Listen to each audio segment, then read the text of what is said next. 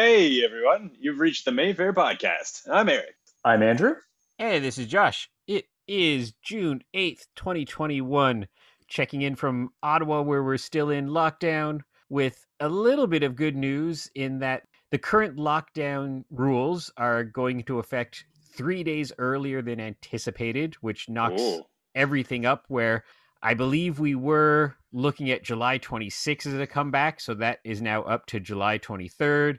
oof. And people, again, keep asking us questions, even though we don't know anything. But that number could go higher, could go lower. We hope everything just continues to stay healthy and safe and everyone getting their vax shots. And we'll see. But so now that date of July 23rd is on the horizon for stage 3 here in Ontario, which means cinemas can come back. Man. Yeah, I think it's 2 days from now. They're doing phase one, or is it two? Yeah. I'm confused. Phase 1. Yeah, So so stage phase one. one starts soon, Yeah. and that's good. I mean, good progress. Doesn't affect us, but still, it's nice. People will be able to have a few people on a patio or do a couple other things. It's very confusing to keep track of what means what anymore, but Yeah, especially when news is coming in from places all over the world where things have either gone terribly wrong or things are getting better. Like yeah. it's not the same everywhere, of course, but down in the States, they're still rolling along with openings. I know Colbert in New York City, right on Broadway, is coming back on June 14th or 15th with a full 400 studio audience. Wow. And the rule's going to be like a bus pass or like a passport. You're going to have to prove that you've gotten your double vaccinations. And then, of course, all of the crew and the band and Colbert and all the guests will be the same. But it's just so crazy to think that under a couple weeks, God, like a week-ish, Stephen Colbert's back to normal in New York City. So that's happening. That's weird. Well, and they've announced too that because the Montreal Canadiens have somehow been insanely dominant, and so they've announced that they will be able to cross the border without quarantining to play the third round of the playoffs, which is, I mean, doesn't really affect us in any way at all. But I'm like, well, that's nice of them, I guess. Are they actually going to their home stadiums, or is it still a thing where they're like, okay, everybody's playing in New York or everyone's playing in LA? Well, I think it was like U.S. was home stadiums, but then all the Canadian teams just played each other all year. So they played their home stadiums, but only in Canada. Oh, Matt, see, I don't follow anything, so I didn't know that. I didn't know they went pure old school Canadian hockey. Straight up. So that's not to be a jerk, but that's why there will be a Canadian team in the Final Four no matter what, because there has to be based on how things work. But that's what it was. So basically, like Toronto played Edmonton, 30 times when normally they'd play them 7 or 8 times maybe. So it was kind of interesting. And some people were sort of semi-critical of it because they're just, well, that's not really who's really the top teams if you're not really playing each other. And you're like, well, it's a pandemic, so maybe we'll go along with that.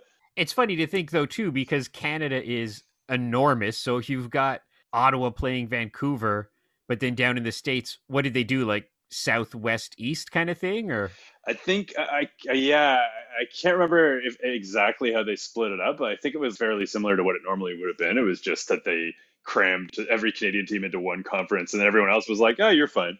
That's interesting. Yeah. Shows you how much I follow sports that I did not know that at all. Well, some people thought that's why the Leafs were especially dominant this year because they were destroying, some might say, lesser teams. So, like the Senators, for example. Yeah, you don't hear much about the Ottawa Senators this year, and there is a reason for that. But the point is, it was just the pandemic. I'm sure they'll be amazing next year and every year after. Well, I'm such not a sports fan that a few years ago, Ottawa won the CFL championship, the Grey Cup. And I did not know until I happened to be on my balcony or looking out my balcony and looked down and was like, oh, I wonder what that big school bus is doing out there. Oh, I wonder what all this commotion is. And then I swear to God, I saw the mayor and I saw a news crew and then I saw cheerleaders and then I saw a bunch of athletes holding a trophy. And my brain just went, oh, did we just win a championship? And outside my front door was the start of the parade. And then it went down my street, turned onto Bank Street and went down Bank Street. But that's how I found out. That's how much of a nerd I am, is that I didn't know anything about that happening. Which is hilarious because the stadium is a block from the Mayfair. Yeah. And yeah. Literally every game night we were swamped with people in the streets. Yeah, that's the You can't argue it. This is a whole, like, I get it. I get why sports is good for a city in terms of jobs, in terms of revenue, in terms of good for restaurants, good for taxis, good for whatever. But sometimes you see the aftermath of like a soccer football game and you're just like, wow, this is a lot. This Yeah, is like, just drunk jerks, basically. That was my thing. It was, well, you too, you're just trying to like bike home, and it's just like, there's no bike lanes. There's drunk stumbling lanes. And you're just trying to like, I think we hosted, maybe it was when it was the Grey Cup, but it was like a big deal. And I remember there was a ton of like limos on that side street near the stadium when you go like in a ways. It was just bizarre. Like it was so many people in such a small area. And I was just like, what the hell is happening? And why can't I go home at 11 o'clock at night or whatever it was, closing up the main ferry? Didn't we have like a Greg Sestero night the night of the Grey Cup? Oh, wow. Yeah, there was, I knew there was something. Yeah, because it was like, well, for our patrons, didn't really matter as much, but it was like just trying to get there was just annoying as hell. Yeah, all the road closures and everything. Because we're down the street from the football stadium. Man, yeah, it was something. It is cool to see people passionate about stuff, but I'm just sort of like, well, they're like how I am with Nicolas Cage. and it's tough to argue because you see a packed stadium and you're like, oh, that's all those people are having a good time, and most of them statistically are not going to go out and overturn mailboxes and pee in alleyways. That's a smaller group of them, you would hope. But as a business owner, a certain type of business owner, you see that and all you think is like, oh my God, like that's going to be anyone who drives in from suburbia to go see a movie that night is going to have a hell of a time finding parking. And there's going to be around, 11 o'clock, a whole bunch of people trying to come in and asking to use the bathroom and just all this stuff. But you can't really complain because then you're just like, yeah, I get it. That's other people enjoying their thing. It's a bit of a hardship, but we survive. It's weird being the little artsy thing in the shadow of the big sports right nearby. But yeah, there's a few movie talking points that I just noticed today by happenstance, a few interesting things. So one, it's the 37th anniversary of Ghostbusters today. June 8th is the actual date that it came out. Wow, that sounds like a TV show. Yeah. Ghostbusters today, like Monsters today. Ghostbusters today. That's the news program that tells you about what the Ghostbusters did that day. You would have definitely watched every episode of that. Well, you know how it's like, I forget who said this, but they talk about how when you're a kid, when you're a kid and you read about Batman, when you read about astronauts, when you read about people going to look for dinosaur bones in the desert, a lot of that is, oh, that's what I want to be when I grow up, whether that be an astronaut or Batman. And when I was a kid, I was like, oh, I would love to be a Ghostbuster. Like that would be. Of course. And it's a good, it's a weird profession because it's kind of like a blue collar job. Like Ghostbusters seem to be kind of treated like plumbers, or like exterminators. Yeah, people seem pretty blasé about them sometimes. Yeah, but you get to fight ghosts. Yeah, which is for some people not a dream job. It's more of a nightmare, I guess. But the photon packs are pretty sweet. I definitely want one of those. That's what I always thought. I do not dislike Paul Feig's Ghostbusters. I actually like it a lot, but I think its flaw, and I get it, but I think its flaw was it should have just been Ghostbusters The Next Generation to more easily incorporate maybe one of those plot points of like, yeah, maybe now Ghostbusters is a franchise, or maybe now they've been gone for 20 years because they got all the ghosts and these new characters are coming in to fight them again. But I thought that would have been a good plot point if X amount of years later we were in a world where it's a thing now, and maybe these characters in the Paul Feig Ghostbusters could have been in a situation where things got crazy for the first time in 25 years or something. But it'll be interesting to see how they handle that in the new Ghostbusters, which is strangely in continuity where the other one wasn't. It's a weird thing that movies are doing more and more nowadays. Well, it's smart because in general, it's smart, but I find it funny when it's something like Texas Chainsaw, which I think they've had two now that are direct sequels to the original. Not even including like Texas Chainsaw 2, but like ones that are straight up right after the first one. And you're like, okay, I get it. That could be fun. And then you're like, oh, wait, this was a bad movie and no one's going to remember this anyways. And like New Halloween, it's so confusing because there's 3 movies called Halloween. But so New Halloween, is it official that they said like, yeah, we're pretending that there was only Halloween and Halloween 2? Yeah. Yeah. Yeah, okay. which is fine. Yeah, it's okay. And actually, like, even to a degree, like Halloween 2 is kind of like, I think they're mostly going from the first one in some ways. Like, I love the second one, but I mean, it's yeah, it should have ended like they made it to have, like, spoiler I guess, but they made it to have like him die, and like him and your boy there, Dr. Loomis. But so it's like, in theory, like, and that's why they did the third one not having Michael Myers, because he's dead. He died. And then they come back with the fourth one and they're like, oh no, wait, no, he didn't die. Like, it wasn't, he's fine. It's amazing how quick they gave up on their concept. They were like, no, bring him back. Yeah, I think the second one is great. I don't know if I want to say I prefer it to the first one, but I think it stands next to it pretty nicely. Like, much like Psycho 2, it's really kind of underrated, I think. Just because you come up after a classic, it's like, what are you going to do? But the concept was so great to just, Halloween was now going to be a different scary movie every couple years. So that there's only been one Twilight Zone movie, that there was only one Tales from the Dark Side movie, that there was 2 Creep shows, but then that's it. And I don't think we're pretending the third one doesn't exist. We took it out. Agreed. There's a third one? Well, technically, but it's like they bought the rights to the name and then they just cranked out. I mean, I know there's a third one. I'm just playing dumb because it's like, well, but like Tales from the Dark Side was supposed to be the third one. So like, in my eyes, that's the real Creepshow 3. So, I mean, I much rather respect that than that junker that Andrew and I agree now does not exist. So I'm fine with that. Wait, did they change it just because they were like, well, Creepshow 2 didn't make money, so we're going to rebrand? I can't remember the exact. There was something kind of weird about it where, like, maybe it was, that the second one just wasn't that big of a hit. And so they thought, well, we've got Tales from the Dark Side, like the TV show, or like, and, monsters and all that, the TV stuff. So it's like, well, okay, well, maybe just branch off on that, and it's funny. Like, Tom Savini is pretty, like, adamant that it is Creepshow 3 in his opinion. And I'm like, who am I going to argue with? Tom Savini? Like, that's not me. Someone just needs to make a poster and a DVD slipcase that just puts Creepshow 3 on it. Someone must have. That's a great idea. Just use the same poster with that cool monster or something and just slap a Creepshow 3 on it, and there you go.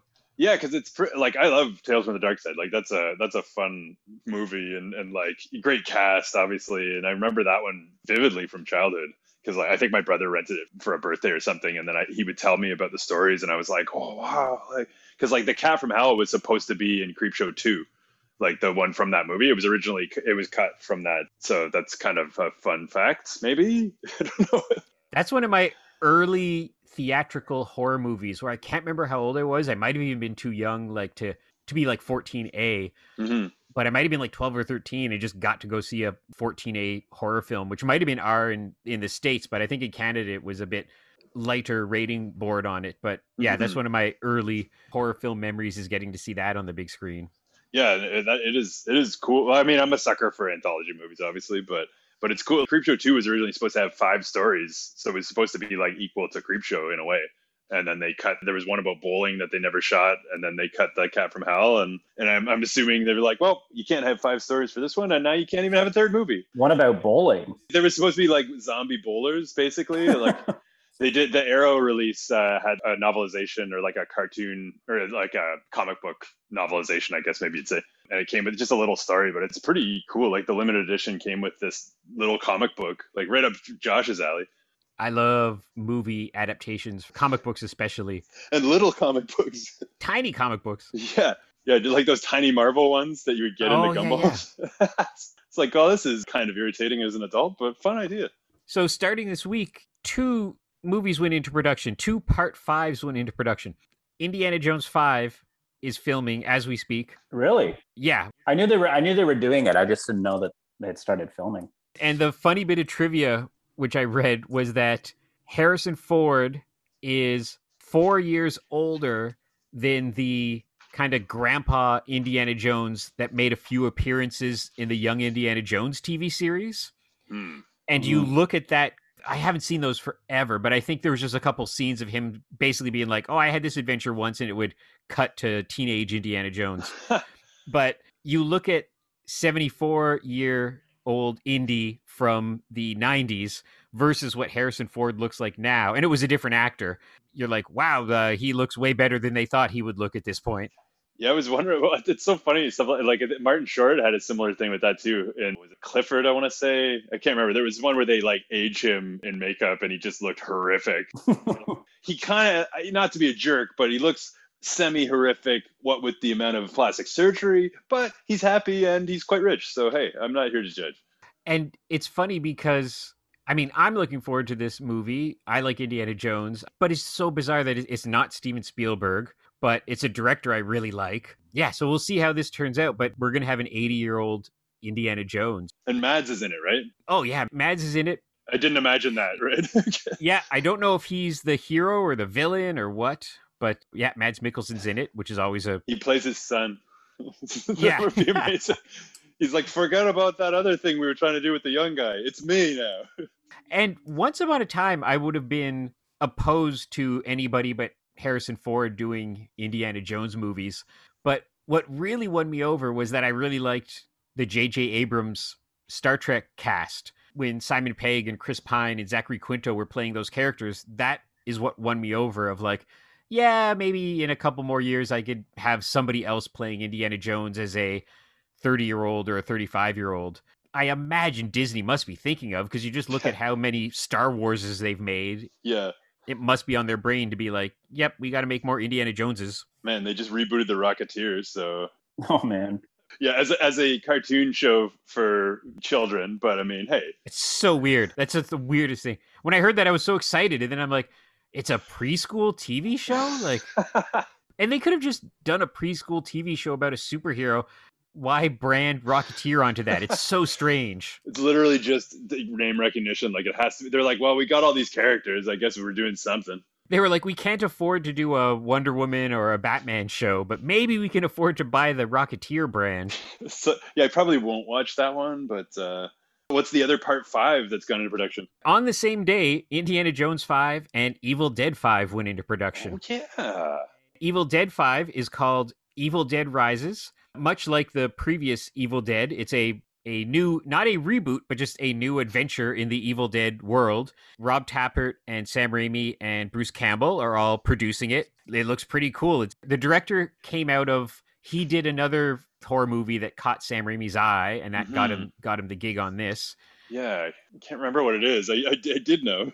And it's going to be, of course, a lot of nerds are like, oh, I hope Ash has a cameo and that kind of thing. But I have a feeling Bruce might be like, no, I'm done. Yeah, I could see him cameoing as not Ash. Maybe just he's in the background or something like that, is for fun, But he and Rob Tappert and Sam Raimi are very hands-on. Like, this is not one of those executive producer things where it's just like they're slapping their name on it to help the brand. Mm-hmm. They're involved with the script. They're involved with picking the crew. Even though some fans might have liked another Ash adventure, I was very impressed with the previous Evil Dead movie. It was really scary and full-blown. Like, I love Army of Darkness, but it definitely went back to its roots. Yeah. And I think this one will be similar. It's called Evil Dead Rise. I heard because it takes place in a high-rise, which is kind of cool. Ooh.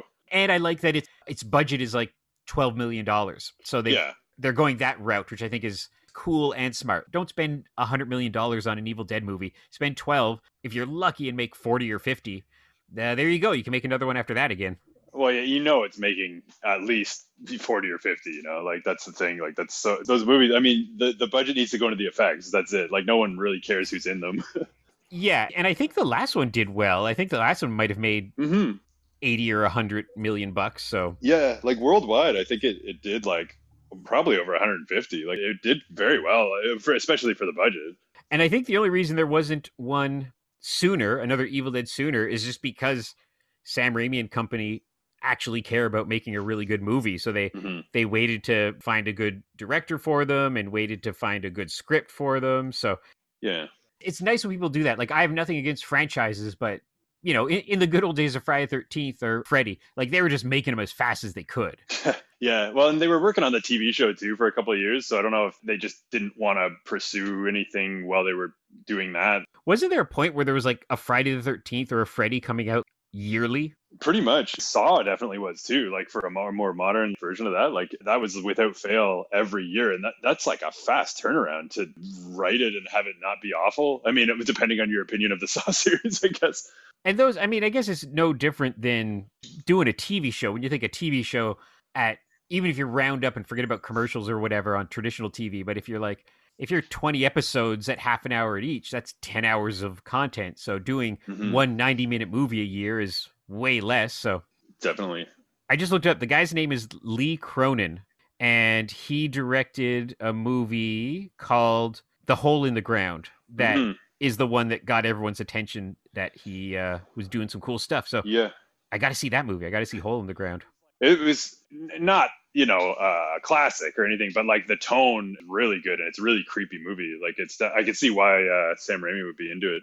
I like that about Sam too, is that you see he and Rob Tapert, they produce a lot of horror, and it's often that it's somebody who has done a smaller film that they've spotted at a festival and gives them the graduation up to the next with a Grudge movie or something like that. Man, that's got to be a crazy phone call to get, eh? It's Sam Raimi. Which is better than the good old days of like, oh, you directed a flashy music video, here, do a movie. Yeah, and sometimes it works, and usually it doesn't work. Today, before I forget, today is the release of the George Romero movie, that long lost. Oh. Yeah, I really want to see that. It's on Shudder, which I don't have, so I'm in torture right now. But whoever has Shudder, go all for it, man. It's the day. We can't speak of the future, but we know that if made available to us 2 months from now, a month from now, I'm sure it would be something that even our fans who may have seen it on Shudder by then would like that big screen experience. Oh, yeah. But we'll see. We don't know.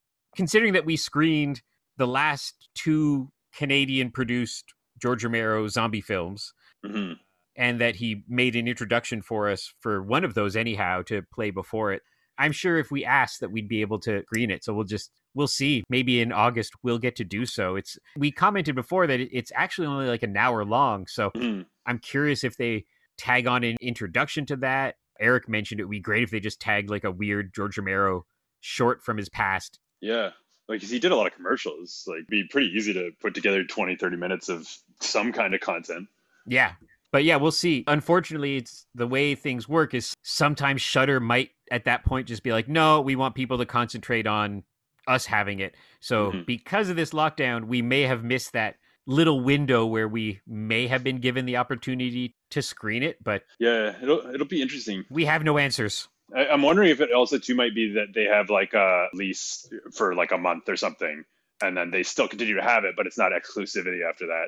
Because I've noticed stuff like that. Like, I found it a little weird that the George Romero Foundation or whatever would just be like, yep, it's going on Shudder and that's it. Like, here you go, Shudder. Like, it's no offense to Shudder, but just it's George Romero. Like, I mean, come on. Yeah, and that's what does save the Mayfair for this sort of thing versus the multiplex, is that our capacity is 325. Most of the time, if we're happy to get between 50 people to 200 people is great.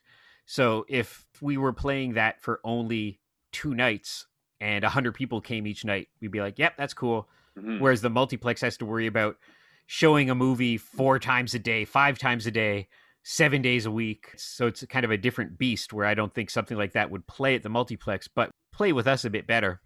Yeah, I don't even think they'd have interest, frankly. Like, just sort of like a 1971 lost hour-long movie. Like, yeah, we're going to be playing Tom and Jerry.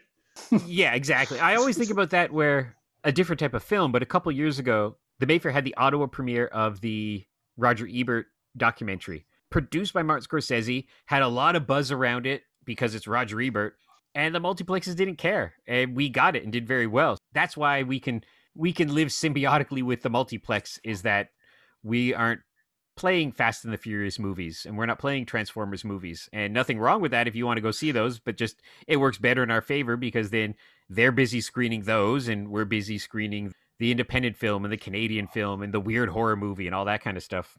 All the best stuff. All the best. I heard about one movie today. It's a TV movie, but man, I would love if AGFA did some kind of 4K re-release and we got to show something like this on the big screen. I'd never heard of this before, but it's a 1980 TV film called Once Upon a Spy. Great title. But get this, the villain is Christopher Lee, and the hero is Ted Danson. Wow. Before Cheers, I guess? Yeah, it must have been like a year or 2 before Cheers, if I got my math right. Maybe even 3 years before Cheers. This would have been around the time he was doing like... doing something else. 3 Men and a Baby or whatever. It's way before that. Yeah, it's like, I can't remember times. Come on. I can't remember anything. That was at 93. I don't care. And he's in Creepshow. See, there you go. More importantly, if you look at our Twitter feed, or if you just look up the Retroist, that's where I stole it from, is a website that I really love called the Retroist. He posted the TV guide ad for it. And what a different world that once upon a time, original like Sunday night TV movies were these James Bond ripoff kind of things that were just on TV, and it was, I guess maybe would go to VHS afterwards or something, but not theatrical, never on the big screen. It's just this thing that's kind of lost to the ages because I don't know if it's available on DVD or anything like that. It might be one of those YouTube specials at best, like off someone's VHS, ripped from TV, because like most of those movies never even got a VHS release. Like that's what I find so fascinating about them. Like we get lucky with some of the MOD stuff, like Bad Ronald and whatever, but like Crowhaven Farm or whatever. There's so many that are just lost to time, and they might suck, but I don't know. I just find that stuff to be fascinating, even when it sucks, or maybe especially because it sucks. Oh, yeah. And no one cares about it. Those are one of the things on a YouTube type thing that I don't mind watching because you're like, I can't get it anywhere else. Like, it's not like tuning in to watch bootleg Simpsons episodes or something where you're like, well, that's pretty easily available everywhere. But yeah, stuff like this is just lost to the ages. Oh, I love when it's uploaded by some of the cast or the director themselves, where they're just straight up like, here you go, enjoy my junk, Yeah, no one else wants it. Yeah, I live for that. I mean, I could just like live on YouTube. I mean, it's not, that would be my video games. I lose enough time as it is to questionable content. Yeah. So let's do some recommendations, or at least talking about stuff we saw in the last week. Speaking of questionable content. Andrew, did you see anything good in the last week or so? I watched Beyond the Valley of the Dolls again. Yeah. Weekend. It's streaming on the Criterion channel. Of course. Yeah, it's one of a kind, that movie. I love it. I only saw it for the first time like 3 years ago, I think, about that. I'd always heard of it, but I was like, it's actually awesome. Like, I love that movie. Is there an alternate universe where Roger Ebert wrote 20 of those? Yeah, he wrote Beneath the Valley of the Ultra Vixens, which was Russ Meyer's last movie. And I think he had a hand in writing Super Vixens, which those two movies were made after Beyond the Valley of the Dolls. But not as good. No, not nearly. I mean, there's no way it could be as good. Come on. No. Every once in a while, getting to see stuff of that era on screen at the Mayfair is just time travel. Like it's just the best to see that on a big screen in an old style movie theater. The one I love is called Switchblade Sisters. That's kind of that era. And I've gotten to see it at the Mayfair, and it's just like, oh yeah, this is why you have to go to the cinema and not just watch movies at home, because you don't get this experience. Yeah. Well, and that's not even to speak of cinemas, that are just like, oh, the vibe is so great. And it's a lot of people just couldn't possibly do it. Like they can't stay up that late. I mean, no offense to Josh, who sometimes can't stay up that late, but never. Yeah. Like the vibe of being, even if you only go to one, I mean, it's just such a unique experience. Eric, you got any recommendations? Yeah, I was just checking my list. So I watched two pretty solid ones. So first of all, I rewatched Cube, which obviously we know is great. And it's still great. Good movie. That's like, I'm just in awe of what some people can do with one room and no budget, basically. Like, it's pretty incredible. And I watched Cube 2 as well, which not as good. But anyway, the other one that I watched was, I actually did watch the new Saw movie, which was, well, again, depending on your views of Saw movies, like, I thought it was quite good. Like, one of the best of the series, probably, which seems like faint praise, but it just... Chris Rock and Samuel L. Jackson, like they really it was legit. Like they actually were making a good movie. And I mean, there's like some stuff you see coming or whatever. You're not like, it's not high art by any means, but I really thought they did a great job considering. So I'd recommend that. Does it stand on its own? Like if you've never seen a Saw movie, is it its own film? I would say so. Like, I mean, they reference the Jigsaw, like they mention him, but they're not like, remember that time that Jigsaw was doing this or whatever, It's not like that intense, but you definitely could go in just knowing that there was a Jigsaw killer and that's it. Yeah, Chris Rock said he bumped into somebody involved in the Saw franchise and basically said, have you ever thought of doing a Saw movie that was a little bit funnier? And that was kind of what got the ball in motion. Interesting. Yeah, because there's comedy, but it's definitely not, it doesn't stick out in a bad way, Like I was pretty surprised. And that's where I got confused that he had more involvement, because I guess it's his fault the movie happened. Like, he was the light bulb, but somebody else wrote and directed it. But I had somehow read early on that he directed it as well. But I think that was just bad internet journalism, because he has directed films before, but not this one. We were just really excited. Yeah. What have you watched? I'm not watching movies. I'm watching a ton of Mystery Science Theater, which is movies, but I actually watched one film this last week. So I might not recommend it per se, but it is an interesting point of conversation. So I love watching old 80s movies that I've never heard of, and they just seem to keep coming. There's so many out there that are little hidden weird gems. So I watched this movie called The Wraith. Oh, I've heard of this. Oh, The Wraith, yeah, with Charlie Sheen. Yeah, Charlie Sheen and Sherilyn Fenn, and a younger, not lunatic Randy Quaid. Not yet.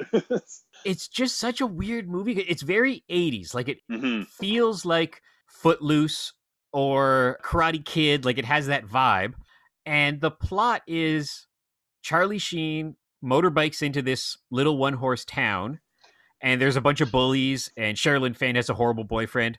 So at the same time, a mysterious Knight Rider car and a astronaut-looking driver come into town, and they do like the drag racing thing, but he proceeds to revenge kill this group of bullies. So it's this weird mix of like a Charles Bronson movie and a Karate Kid movie, but it has just that John Carpenter soundtrack and a ton of 80s music and gratuitous nudity, and all the kids hang out at this burger joint like American Graffiti.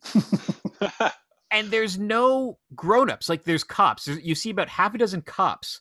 But besides for that, you never see parents. You never see, like, a grown-up manager of the restaurant. I couldn't figure out if they were supposed to be on summer break or if they were 25. It was really weird. Yeah. And it's like this weird revenge thing where it could have just been like a lighthearted Last Starfighter kind of thing. But I really enjoyed watching it. It was really fun of its time, 1980s kind of sci-fi, I guess. It's worth seeing. Yeah. It's a little like Nightmare Beach, but like maybe a little bit more lighthearted, I guess. I don't know. There's a lot of movies like that in the 80s where there's sure. like go after the bully, revenge against the bullies. Yeah, wear a helmet and kill a guy. You're like, that's a good movie. Yeah, and I think it was just like to appease nerds in the audience. Nerds would go to it and be like, yeah, get the bully. I could kill a guy someday. Yeah, I think it's the same thing of like a movie like Falling Down or anything. The Charles Bronson movies. It was supposed to appeal to people who were scared watching the hero kill a bunch of people when they didn't necessarily want to kill people themselves, but it was that kind of revenge release, I guess. Yeah. But no, it was fun to watch. I always like stumbling on these 1980s films. Yeah, that's a fun flick. Okay, so let's wrap this up for the week. Thanks for listening, everybody. As we mentioned before, we're now looking at July 23rd as this date on the horizon of maybe we'll get to be back sometime around then. As we get updates, we'll let you know. But if you keep your eye on the news, you'll know at the exact same time that we do. But we're always updating Instagram and Twitter and Facebook and our website. And you can stay tuned there for updates on our Mayfair Virtual Cinema, where we have a few offerings and any kind of weird little fundraisers we're doing, like selling 35mm trailers or renting out the marquee, doing all kinds of stuff like that during these lockdown times. So thanks again for listening, and we'll see you again next week on the Mayfair Lockdown Podcast. Bye for now. Bye. Well, I hope the fun twist of Evil Dead 5 is that it turns out Ash is played by Nicolas Cage. Could you imagine him in that universe? He should play his brother. Oh, man, that'd be so good. Ash? Here's me, Bash, or something. I'm down for this. Bash. It'd make millions. I need this in my life. I need to watch The Wraith also, again. You reminded me. An evil force took his life. An unearthly power has brought him back. He is a phantom, a wraith, a cosmic spirit given another chance. Are you new in town? Yeah. Who's the kid? I turned my back, and the next second he was there. Like magic, almost. You ever seen one of those before? Let's just add it to our collection. There's a kid out there using his car to kill people. Not that it's such a big deal, since it seems to be your gang he's got it in for. Hold on! Grab the shotgun, Mama Luca.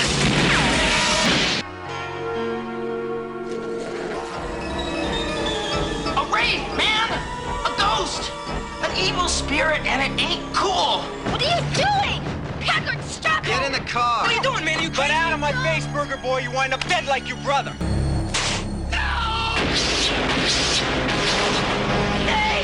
Who is that guy? I don't know, but whoever he was, he's weird and ticked off. I seen his eyes, Loomis! Who are you? Who are you?